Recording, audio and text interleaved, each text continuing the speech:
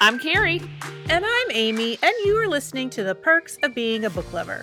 This is a show where two different friends, Amy is like a golden retriever and I'm like a grumpy cat, talk about all the amazing advantages that come from living a bookish life. Each week we do a deep dive Q&A with a book lover. An author? Awesome. A bookseller? Bingo. A member of a book club? Marvelous. We chat with bibliophiles from all over about why stories are integral to who they are. This week we chat with Brittany Thurman, a native of Kentucky who has recently published her first children's book titled Fly. She worked as a children's specialist at the Carnegie Library of Pittsburgh, which is where the idea to write her own book occurred, and she even took inspiration from one of the children who would come to her story times. Fly is the story of a young girl who wants to enter a double Dutch jump rope competition, but doesn't know how. She asks her friends for tips, and they each give her a piece of knowledge that helps her be more confident in her dreams. In this episode, Brittany tells us about the creation of her book, as well as the other books that she has in the pipeline, including one about the first public library built for and staffed by African Americans in the United States, which is the Western branch of the Louisville Free Public Library System. Brittany is a very busy new author. But first, how are you? I haven't talked to you this weekend. I'm good. My arms are finally starting to recover. This Ecuador trip is starting to feel a little bit more like it might actually happen. I had to get 3 vaccines to prepare for this trip. So you went to the International Travel Clinic down at University of Louisville? Yep, they set us up. We had a consultation with them in January, but then I got COVID, so we couldn't go for several weeks. And they contacted the health department and got us printouts to show all of our COVID vaccinations. But then I had to get, I had to get hepatitis vaccine. I had to get a tetanus, and I had to get typhoid. When we went to Costa Rica years ago, we also had a malaria, I think. Was it malaria or yellow fever? Are they too high elevation? Maybe they don't have that issue. Yes. So she showed us on the maps, and Ecuador it's pretty high up there. So it was interesting to me. I didn't realize this, that when you're over a certain elevation, mosquitoes don't live there.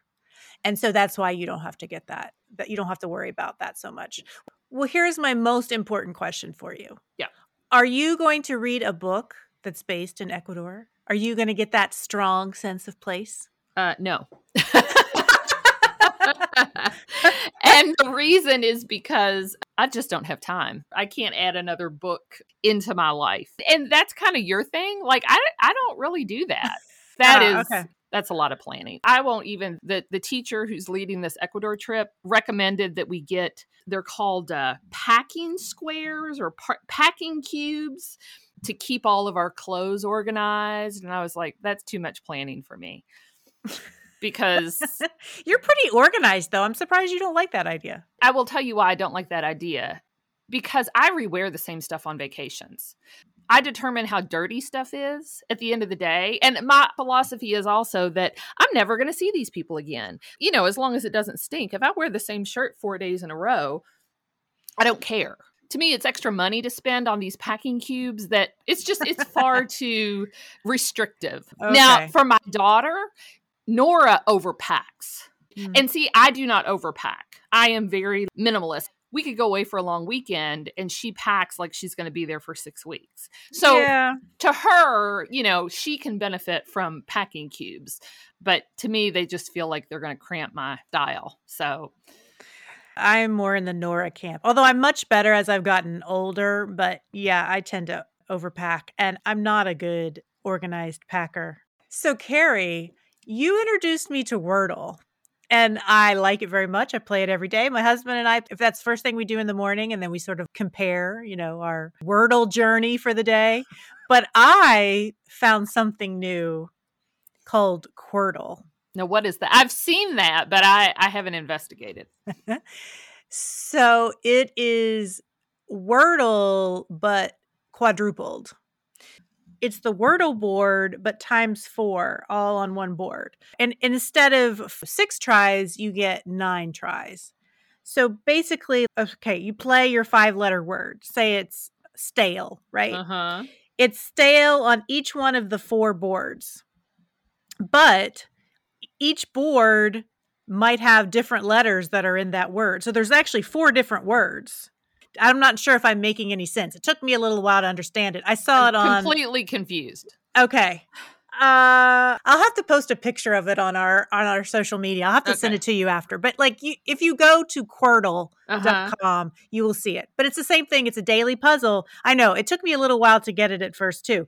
But basically you're playing a Wordle, but like on 4 different boards simultaneously. Oh my God. You're using the same word on each 4 boards. But as soon as you get one word from one Wordle board, Uh-huh. then you can start working on the next Wordle board. So I saw this actually on the Facebook page of one of our former guests, Ellen Burkett Morris. Uh-huh. And I looked it up. I'm like, oh my God, that's too much. That gives me a headache. Well, I showed it to my husband. He actually liked the idea and he shared it with his work Slack group. Uh-huh. And now they're all doing it and then sharing their scores at the end of the day. Because, so like on regular Wordle, maybe you say, okay, I got it in 5.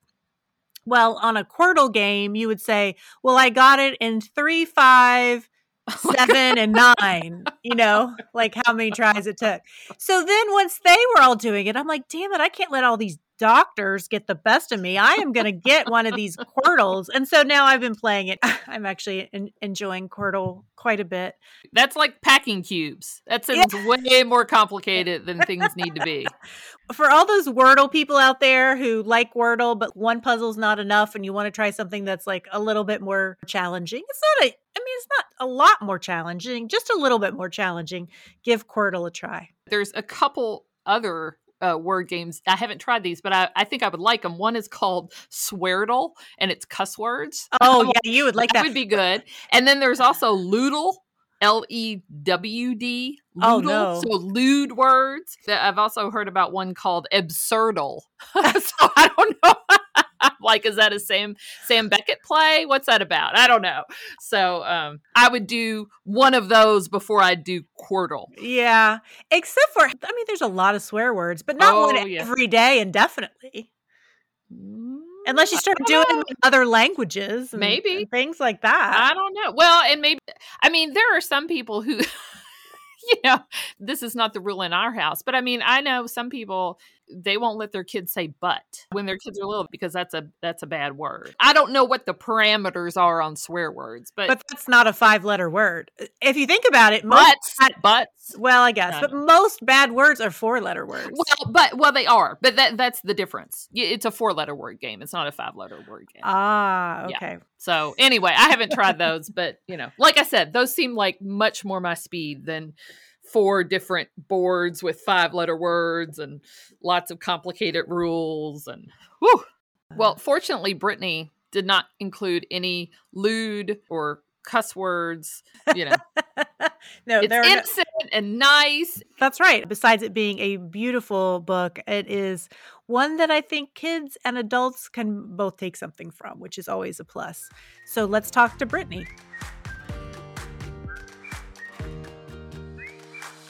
Brittany, thank you so much for joining us today. Thank you for having me. I'm excited to be here. I'm always thrilled to talk to new authors because they're so excited to be on this writing journey and seeing their work out in the world. And your new picture book, Fly, is really beautiful, I must say. Before we talk about your book, we always like to ask our guests about their reading when they were a kid and when they were a teenager. So were you a big reader during that time of your life? I think I was a big reader because my grandmother was a big reader. She would go to the library. She would pick out her little romance novels, and I would pick out the books that I wanted to read. And so we would read together. And so that really just started me reading books, seeing her enjoy reading a good novel. I remember reading Addie Walker, having my Addie Walker doll. I love that series. I love the other books in that series, but Addie Walker really jumped out to me. And then I also was a huge fan of Goosebumps. And so every day on my way home from school, I would ride the bus and I would read a Goosebumps book on my way home. And I remember this kid I used to sit next to, we would exchange Goosebumps books. every evening on this bus ride. And then also, I used to love a series. I don't know if it was really well known, but it's a series called Replica. I just thought about this last night, but I read probably the entire series. It was similar to the TV show Dark Angel that used to come on, but it was about Okay. a girl who was a clone, and there were, I guess, hundreds of her running around. But those were the types of books that I loved. I loved series. I loved books that were kind of scary. I loved a good adventure book too. The Addie Walker books, were those in the American Girl series? Yeah, they were. Very good. Well, it sounds like your interest, because that's more like historical fiction, but then it sounds like you had some interest in sci-fi and Hmm. horror. You branched out quite a bit when you were a kid, which is awesome. Yeah, I liked a little bit of everything, I think. So my favorite show as a kid was Full House. So when the little Mary Kate and Ashley books came out, the chapter books, those were also books that I read all the time. I had a range of taste in books. So, your background is as a children's specialist at the Carnegie Library of Pittsburgh, and you've had some other positions with reading as the focus. So, what did that job entail, and how did you segue into writing for your first picture book, Fly, which was just published? Yeah. So I was a children's specialist in a children's department of this library in Pittsburgh. And of all the jobs I've had, that was probably my favorite. I would lead story times. In the evenings, I would lead baby and toddler story times. So with the really young ones, I would also go to different schools across Pittsburgh and do outreach visits by reading stories and doing like literacy related programs with the kids there. And so I always say that I've read like hundreds of books to thousands of kids because I feel like over the years that's really how many it was, even though I didn't keep a total. As I was reading these picture books, I feel like I picked up on the structure and the cadence and how lyrical picture books can be. I also picked up on how a kid interacts with the picture book, how it captivates their attention and really opens their world. And so I wanted to take my stories, which always start out as poetry, but really just take my stories and see, can I make a picture book too? And what's lacking on the shelf? How can I really expand this for kids and also for an avenue for me to go down myself? So that was really how it started, by reading to kids at the library. I had 6:30 story times, and my regulars would come running in to story time, and we would read their favorite books or we would read new books. But the more I read, the more I really wanted to write my own picture books. Where did the idea for Fly come from? A lot of my books start out as poetry, and they start really from an emotion.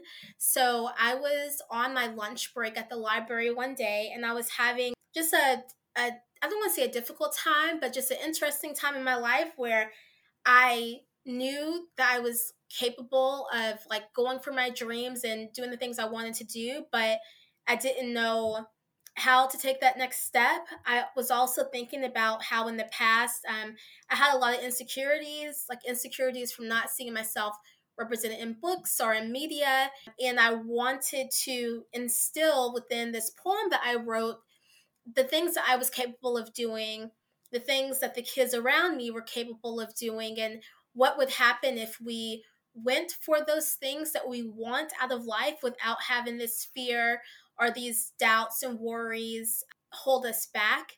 And so that's how Fly started. It started off as a poem with no narrative, just about a Black girl who recognizes the things she's capable of, but also highlights these insecurities that have filled my life. And from there, I shopped the poem around. I took it to different editors, agents, critique partners, and I heard pretty much the same thing over and over again, that this isn't a picture book yet. It had some good qualities, but how can you turn this poem into a narrative that kids will latch onto, that they can see themselves, that follows a protagonist with a goal? So it was a lot of back and forth about, in total, 6 years of Oh, wow. editing this manuscript, finding the right agent for me, which is another story, and finding the right editor. So we sent it off to about 12 different editors.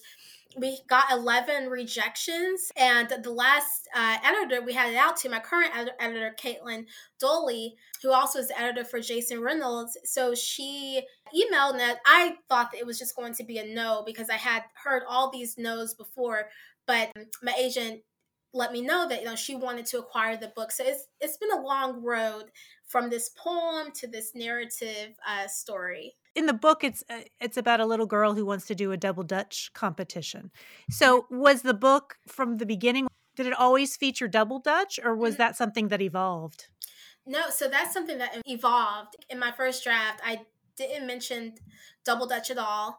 I did mention Africa, as in like the continent Africa, but there was no mention of double Dutch. There was no mention of family. There was no mention of like her community of friends that help her.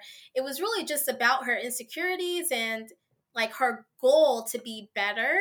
So the first draft didn't mention double Dutch, but then as I was revising, I thought about the things that I had insecurities about as a kid, the things I wanted to do but was too afraid to do. And double Dutch was one of those things that I love seeing people double Dutch, and I always wanted to jump to the ropes, but as a kid, I was too scared. And so I really played on that. Like, what would happen if I wasn't afraid to double Dutch when I was younger? So I have a question about the whole process when you're submitting these to editors, because so much of a picture book is about the pictures, but it sounds like you were just submitting the story. Mm-hmm. I mean, did you have someone in mind who was doing the illustrations? Mm-hmm. How did that work? Yeah, so for me, going through my agent and then Simon and Schuster, when I first wrote this story, I had an idea of how the picture should look. And I did have illustrators in mind. Vashti Harrison was an illustrator that I love. I love her little leaders book. I love Hair Love that she illustrated. So she was one of my top picks. Also, Frank Morrison, who is this brilliant illustrator, but also I just want to put all his art on my wall. He was another one. And how it works is that with me going through a major publisher, they have the final say. So they were really nice in taking in my suggestions, but unfortunately, the two people I had in mind weren't available. And so we had to go back to the drawing board. I had not heard of Anna Kunha prior to my editor suggesting her, and she sent samples of Anna's books that Anna has already illustrated. And when I saw those, it was an automatic yes. It was like this breath of fresh air that, I didn't know this person before. I know of her now, and her illustrations, even the samples, seem to just match my words, but on a completely different level. So for a lot of people going through like a major publisher, it's really like the publisher who kind of makes that decision. And then also me and my illustrator, I wasn't telling her what I wanted or asking her to do certain things. Because this is really her book too. And I really wanted to respect that. I really love the illustrations. They're very soft and flowing, and they reminded me a little bit like they were done in chalk almost, which makes you think of Playground and Double Dutch and things like that. So it really is a lovely. So there's a phrase that repeats in the book several times that I was struck by. And of course, kids, they love repetition, but it was this line, and I'm going to read it, but Africa is the name of the little girl, the main character. Africa has a birthmark in the shape of her name that's always shown her what she's made of. So talk about this phrase a little bit. So the phrase came from two different places. It came from me working at the library. There was a little girl who came in. Her name was Africa, but it was spelled a different way. She was very confident and self-aware, self-assured. She bossed me around a little bit. And I always wondered, what does it mean to carry a name that holds so much weight? And does she understand what her name means and how it's connected to her ancestry? So I thought about that a lot in figuring out what to name this character in my story. And then also I thought a lot about how me being Black in America, I often as a kid insecurity has gotten in the way because it matters when you see yourself represented in books, in TV, in magazines. The microaggressions I experienced when I was younger got in my way. The discrimination I experienced when I was younger and older as well. And I really started to latch on to, I have always been capable of achieving the things I wanted to achieve. I've always been capable of taking the next step, regardless of these things that have happened in my life. And I think it is due to my ancestry, it's due to my elders who were able to push past the things that they went through. It's due to my ancestors who were able to push past the things they went to. And sometimes I just want to be able to embody that in all that I do. I think that naming her Africa was a way for me to say, this is who you are, this is where you came from, these are the people you came from, and no matter what obstacles you may have in your way, always know that you are capable of taking the next step in succeeding. I wanted her name to embody everything. And so that's where that name came from, and that's where the line came from. Africa has a birthmark in the shape of her name that has always shown her what she's made of. She wears her name literally everywhere she goes.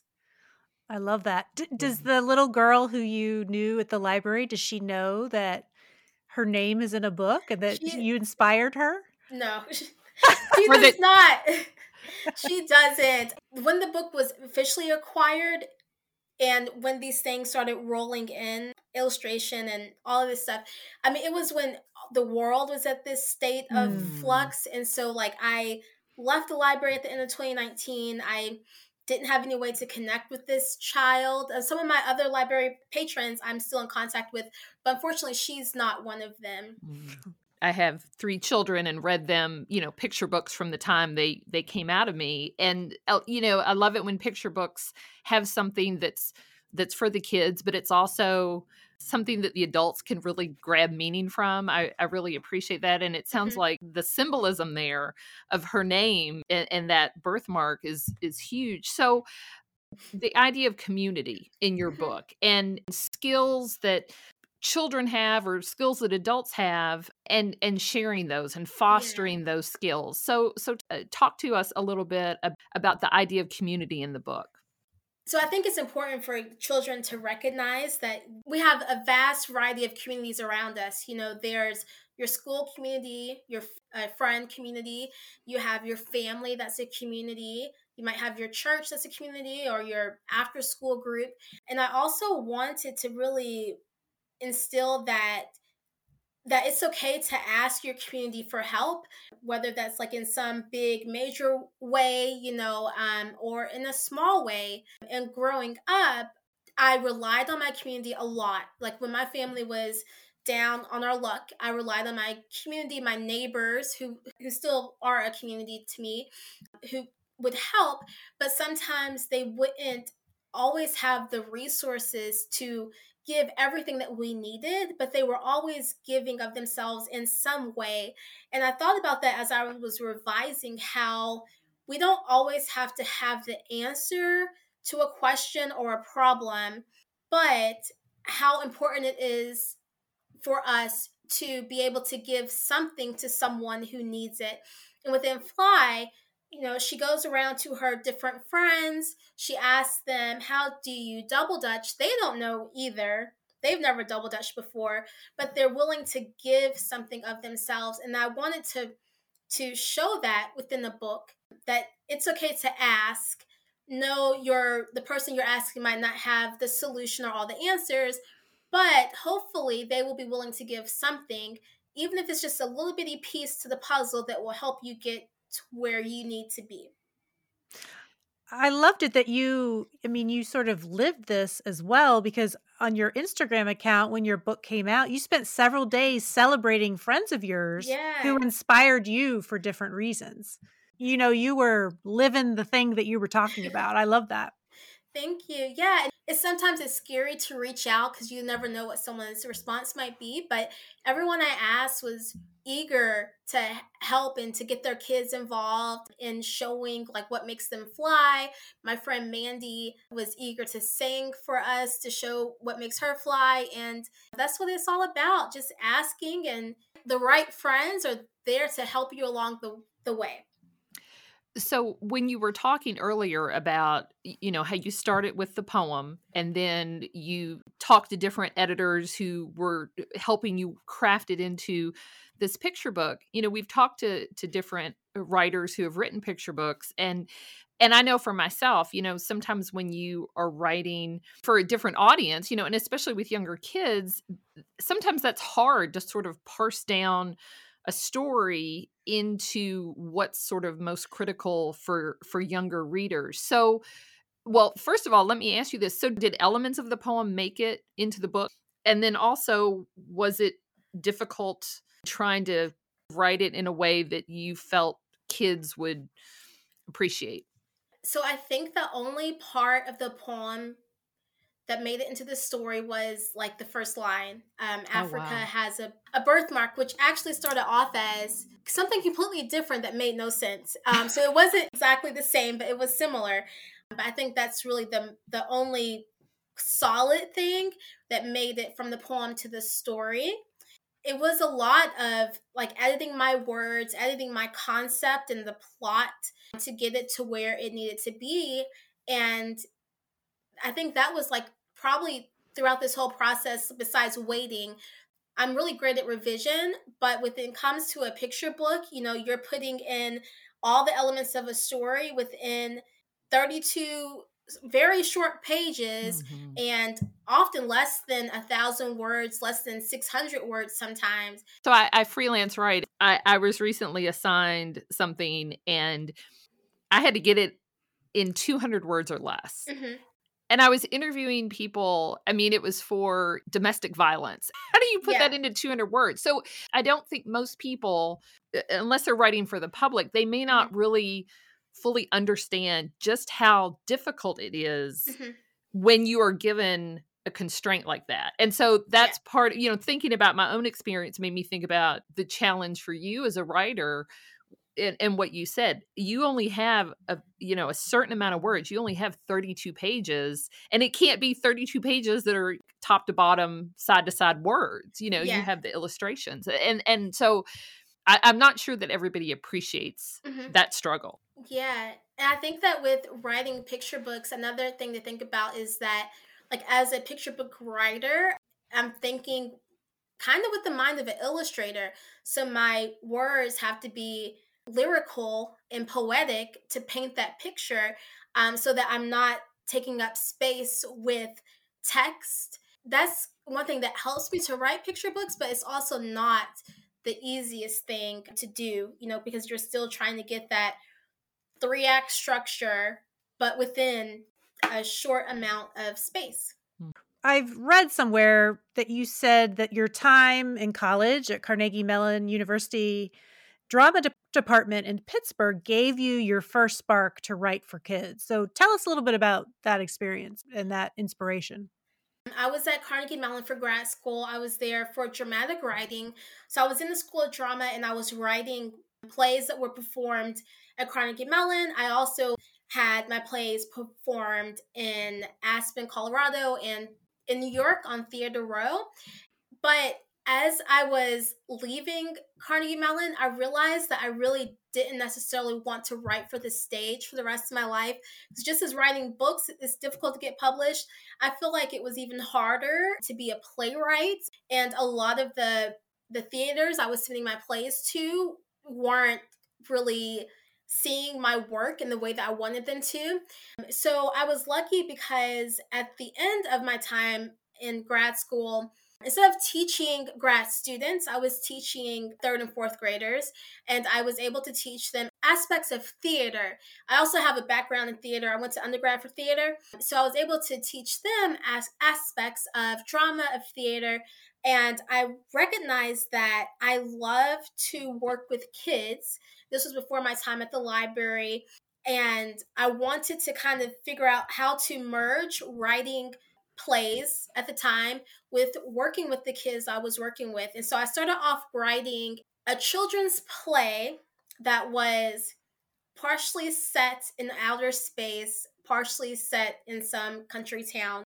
And I still recognized like I didn't want to write plays the rest of my life. And so I started to adapt that play into a novel, which did not see the light of day, but that was kind of how it started. As a writer of color, have you found that there are, of course, there are different things that you have to consider that maybe a white writer wouldn't have to think about? And are there different pressures or expectations that a writer of color might have, from agents or editors or readers? Have you experienced any of that or felt any weight of that as you've gone through your journey? Yeah. I mean, I feel it now at times, unfortunately. I definitely felt it in the beginning. I think that as a Black writer, I want my books to be read all throughout the year, not just Black History Month. And that's another thing that I'm constantly navigating is wanting publishers to recognize that this book can and should exist outside of certain holidays. I think that there is a lot of pressure on me for my work to be perfect. Of course, it should be great. Of course, it should be quality work.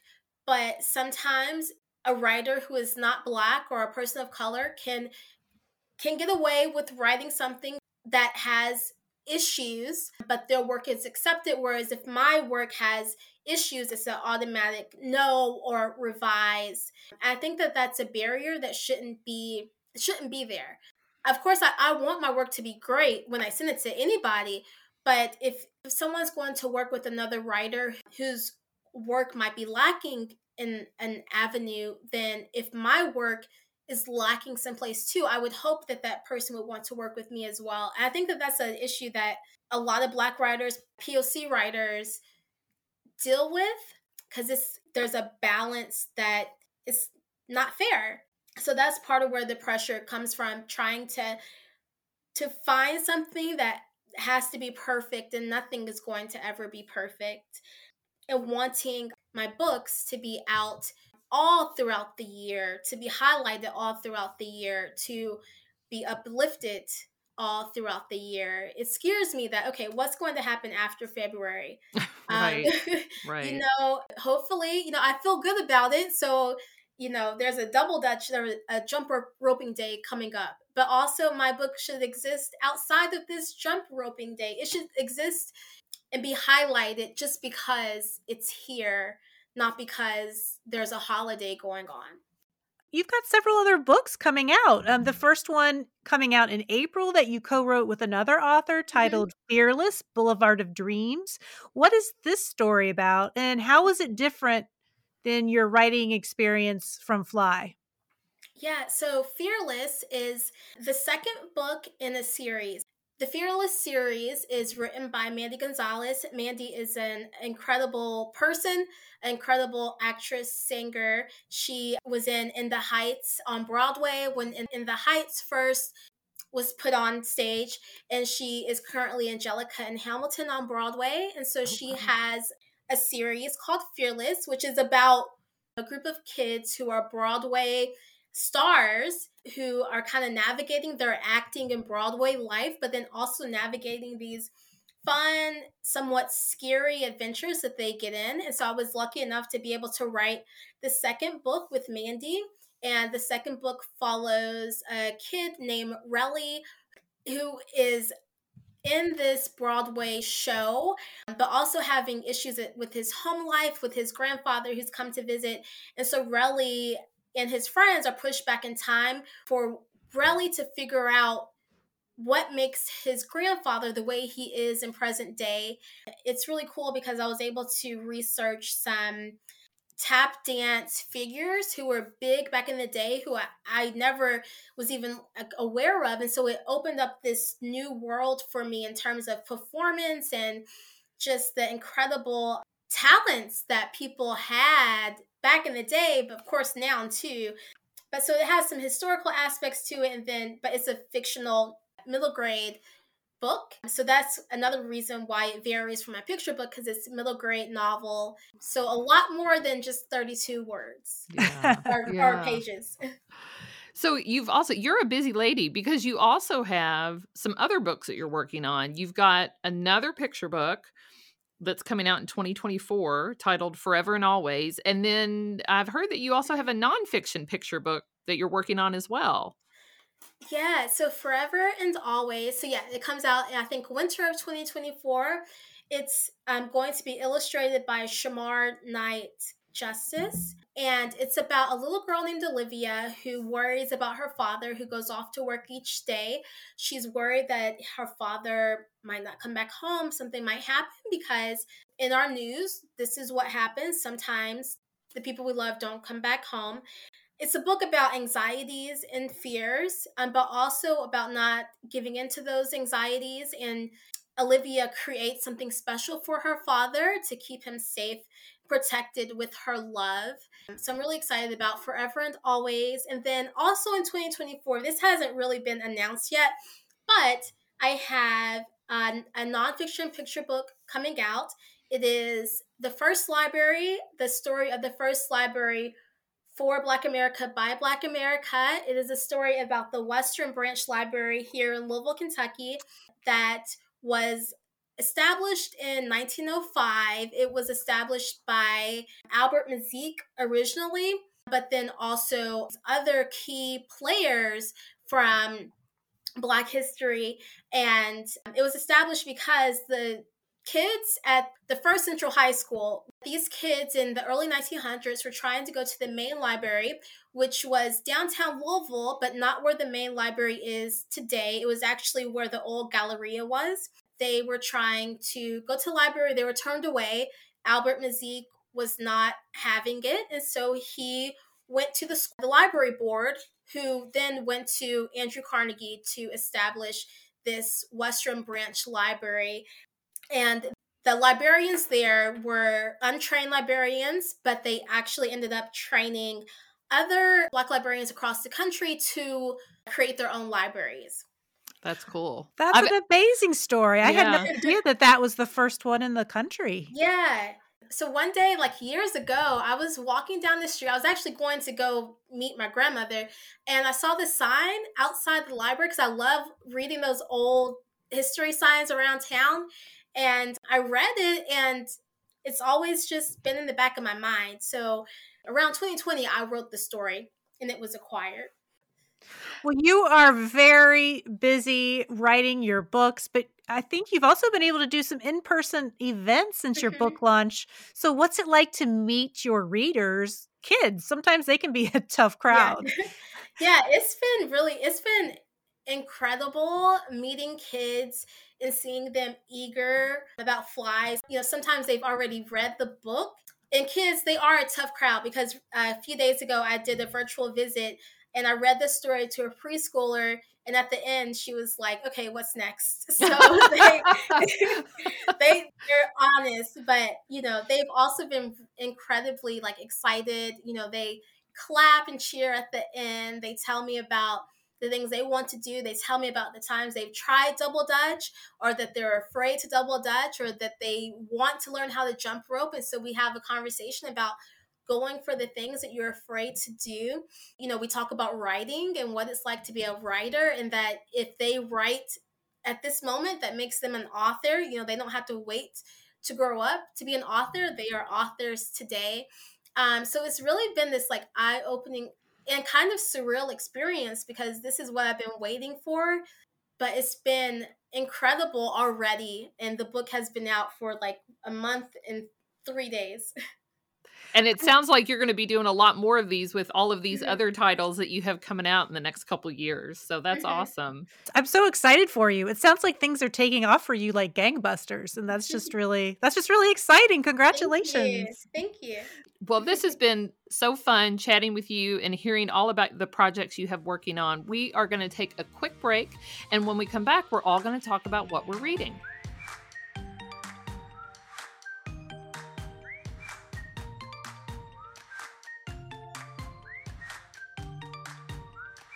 We are back with Brittany Thurman and with Carrie. Carrie, it's the moment of truth. You have to tell me what you were reading this week. So this is a book I finished not too long ago. I heard about it from a woman at church. She posted it on Facebook and it sounded intriguing. It's called A Surgeon in the Village, An American Doctor Teaches Brain Surgery in Africa. And it's by Tony Bartlemay. This was a fascinating book. So it is a story of Delan Eligala. He was born in Sri Lanka and then he immigrated to the United States as a child. And from the time he was little, he knew he wanted to be a doctor. So he became a neurosurgeon, and before beginning his residency, he traveled to Tanzania. And this was mostly because the girlfriend that he had at the time was going there. I think she was getting ready to start medical school. So while he was there, at first he kind of just wanted to hang out and just relax before he had to go back to the US and start his residency. But he realized that there was a problem he observed.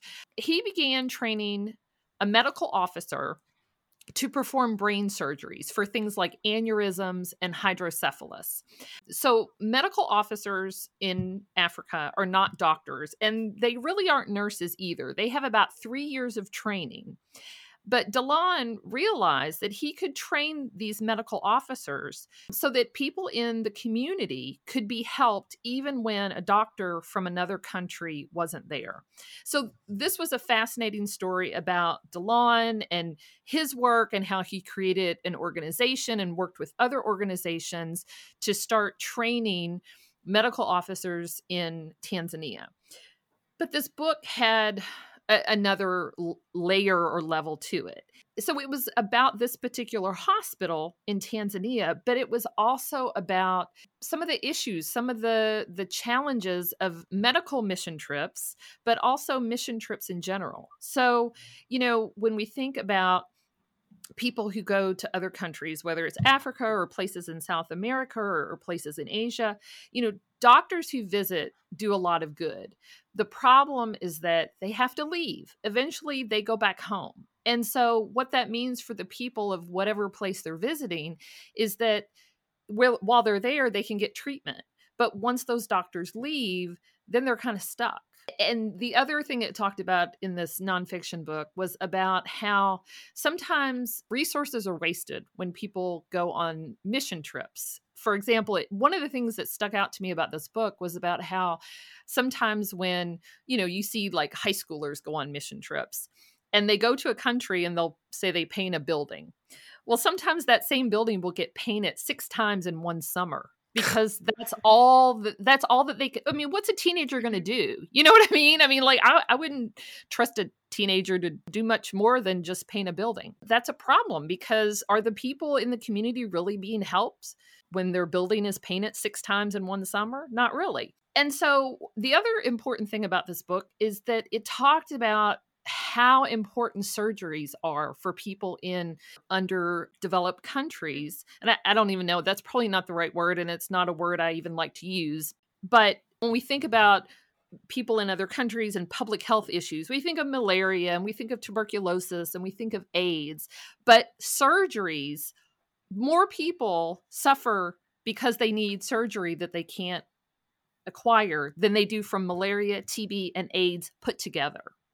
And so that's really part of public health that's underappreciated and underfunded, and there's not really a good solution for how to deal with it. So it was, like I said, a super fascinating story, not just about this particular doctor, but about public health in other countries and how, this is my opinion here, but sometimes I think wealthier countries are just like throw money at it. But that doesn't solve the problem. There's problems that don't get resolved just by throwing money at a situation, and that's kind of to assuage people's guilt, I think. My opinion. So that reminds me a little bit of a novel called Cutting for Stone by Abraham Verghese. Have you ever read that? No, book? I haven't. That one is set in Ethiopia, and it's fictional, but it is about a hospital and a surgeon. It's actually an OBGYN in a country that has more limited health services. Mm-hmm. It's a well-known novel, but it was very good. But it's heavy on the medical because the author is a physician. Mm. So I'll have to add that to my list. of course you do. I know. I'm always adding to my list. Brittany, what have you been reading? So I'm trying to get back to reading more. So right now I'm in the middle of Transcendent Kingdom by Yad Gyasi. She also wrote Homegoing, and I'm loving it so far. But the books that I finished are actually middle grade novels. Those are the ones I've really read most recently. So Stunt Boy in the Meantime by Jason Reynolds. It's like a graphic novel merged with a regular novel. So it has prose, but then also it has, your graphic novel elements. It's about this little boy who lives in this high-rise apartment building, and he becomes his own superhero to really battle his anxiety that comes from his parents who are in the middle of kind of separating. And then also, I just finished another middle grade that came out by Lisa Stringfellow. It is called A Comb of Wishes. It's about a little girl who is dealing with the loss of her mother, but then also the tales of mermaids that exist where she's from. And she ends up kind of coming face to face and battling this mermaid that wants to take something from her. So it's a really cool kind of mystery, wondrous middle grade novel. Those sound great. That's one of the Jason Reynolds books I haven't read. I have 2 middle schoolers, so I'm always interested in middle school books. And don't get Amy started on Homegoing. Oh, I know. It's one of my favorite books of all time, although I have not read Transcendent Kingdom yet. Is the Jason Reynolds book like a newer release? I've not heard of that one. Yeah, it came out at the okay. end of last year. So yeah, it's one of his newest. Cool. Well, Amy, what have you had going on over there? I feel like the book that I'm going to talk about kind of weaves together a little bit of both of the books that you talked about. I'm going to talk about a book called Red, White, and Whole by Rajani LaRocca.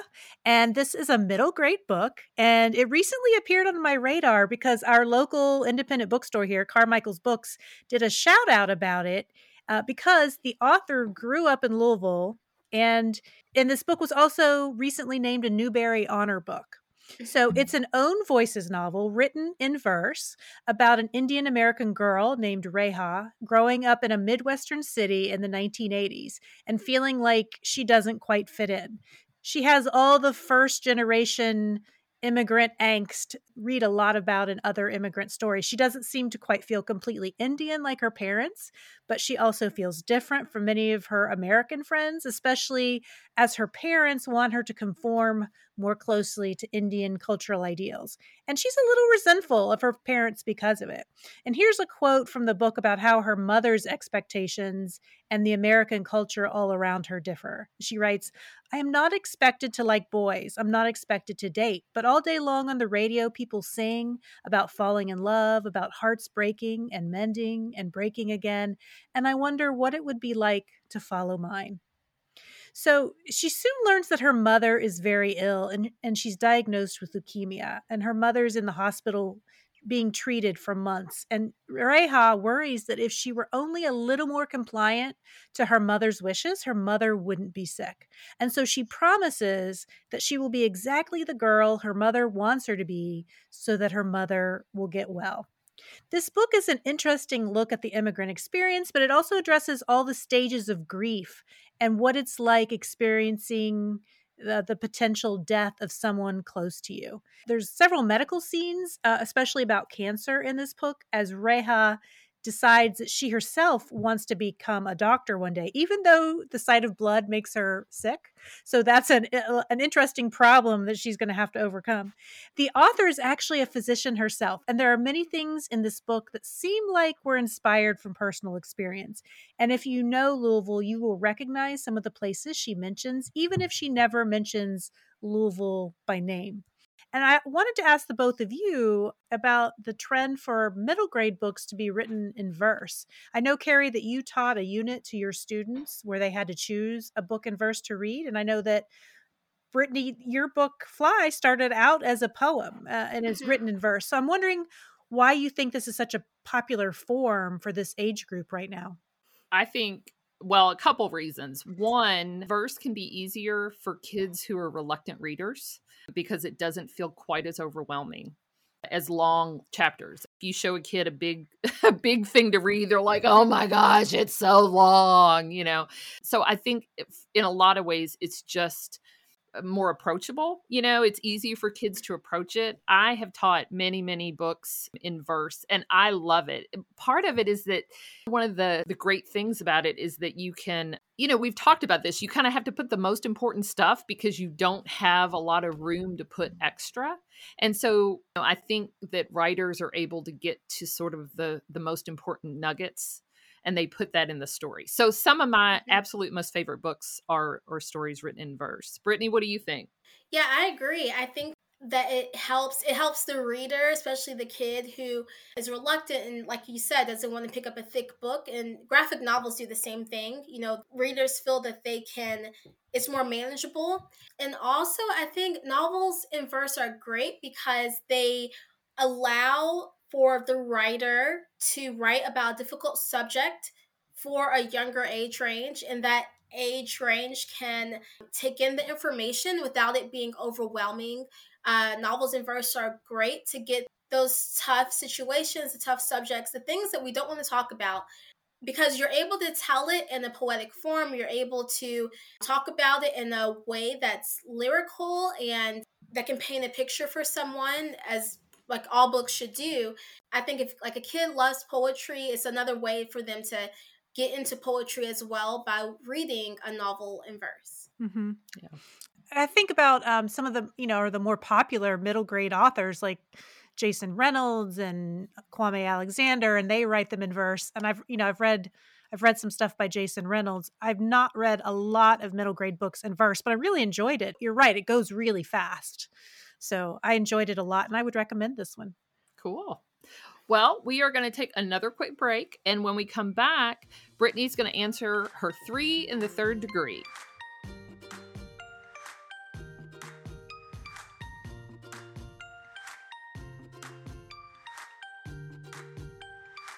We are back with Brittany. Are you ready for your questions? Yes, I am. All right. Number 1, you studied theater in London and have your bachelor's degree from a university there. What's the biggest thing you took away from your experience, and what do you miss most about London? Yeah, I think about London a lot. And every time I try to think of like one specific experience doesn't come to me, but the overall experience does. I remember when I first left, being on the plane to London. I had been out of the country before, but never by myself. And when I landed, I realized that I was in this country where I knew no one. I was like, what have I done?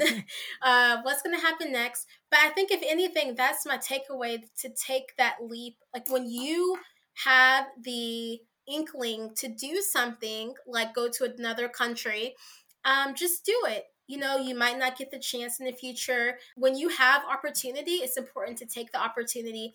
And that's my takeaway. I'm glad that I took that chance when I did, because now I don't know, would I be able to live in a different country for 4 years at this moment in my life? I don't think so at this moment, but I'm glad that I did it when I was younger to have that experience. What was the name of the university that you went to? At Kingston University. It was about 25 minutes outside of London. I lived close to the school I went to, but then I would go into London all the time. I used to work at Topshop, which is in Oxford Circus. I used to work there. And yeah, so I used to go into the city, but then I had this experience of living about 30 minutes away, so that I was kind of out in the country a little bit. That's very That cool. that took a lot of guts to go, Mhm. not knowing anybody and going to another country to go to school for 4 years. That's impressive. Yeah, I'm shocked to this day. Well, I'm seeing a real connection here. You know, you talked about your book Fly, and you literally you flew into and dealt with those anxieties and Mhm. I mean, I love it. You really lived the experience and wrote about so many ways in which people can and should Mhm. fly. So that's fantastic. So question number 2, you lived several years in Pittsburgh. Where Mhm. is a place that you'd recommend for people who are visiting to see? Maybe something that, locals know about that, tourists don't? Yeah, so Pittsburgh is a great city to visit during the summer. I wouldn't suggest going during the winter because it's only ice and snow and it's full of hills. But so I loved to ride my bike when I was in Pittsburgh. I still do when I can. But Pittsburgh has some really great bike trails. So I would say to go off the beaten path, take a random bike trail. You will enjoy the scenery. But then also there is something called the Point, which a lot of people know about. It is the point where the three rivers that run through Pittsburgh meet, and this is downtown. But if you go to what is called the South Side, there is an incline. You can take this. I forgot what it's called. I want to say a lift, but it's not called a lift. But basically, you can take this like little bitty train that will take you up the side of what looks like a mountain, and then from there, when you get to the top, you can look down on all of Pittsburgh. You can also just drive up this mountain and do the same thing. But that's like a really great way to see the entire city all in like one snapshot, and then also to get a really great picture. All right, question number 3. You love old photos. What do you like about them? And do you have a favorite or something special that you like to do with them? Mhm. Yeah, so I love to find old photos. I love to collect them, especially old photos of my family. I love to look at like their stance and their posture and think about what they were thinking during that time. Look at what they were wearing. Look at the style. I like to think about what the picture would look like if it was in color. But then also when I see old photos, there's something that feels like this could have just happened yesterday. I think that even though I might have a photo from like the 40s, in the grand scheme of things, I realized that wasn't that long ago. So I like to think about how time has shifted and how these moments that we have snapshots of weren't really that far that long ago. But what I would love to do is just frame all of the old photos that I have of my family and get different types of frames, like different intricate frames with different designs, and kind of just have them as like a collage on my wall, just like a wall of black and white photos. That's my plan eventually to do that, because I think it's important to not keep them just in a binder or your photo album and you're only pulling them out once a year, but to show them all the time. There is a there's a website that I found, and of course I'm looking for it, but I can't find the name of it.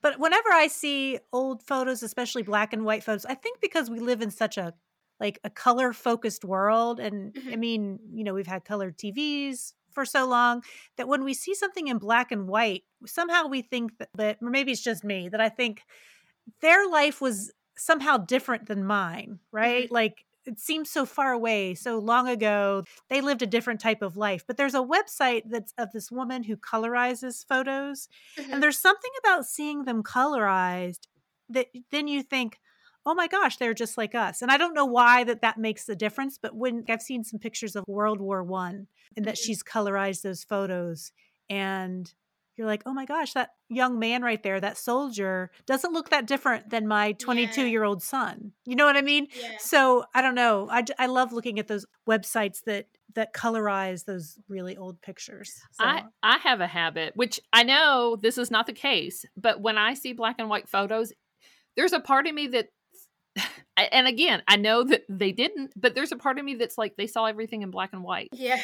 And I know that's not the case, but I don't know. It's just very strange. I have to remind myself that Mhm. they saw things in the exact same way that I see things. I'm like, I'm almost 50 years old. Why am I thinking? I'm like, you would understand that if a child thinks that, but I mean, I still think the same way. And I remember some like when I was younger, I used to ask my grandmother, "Oh, what was it like in the 60s, in the 70s?" And she would always say it was the same.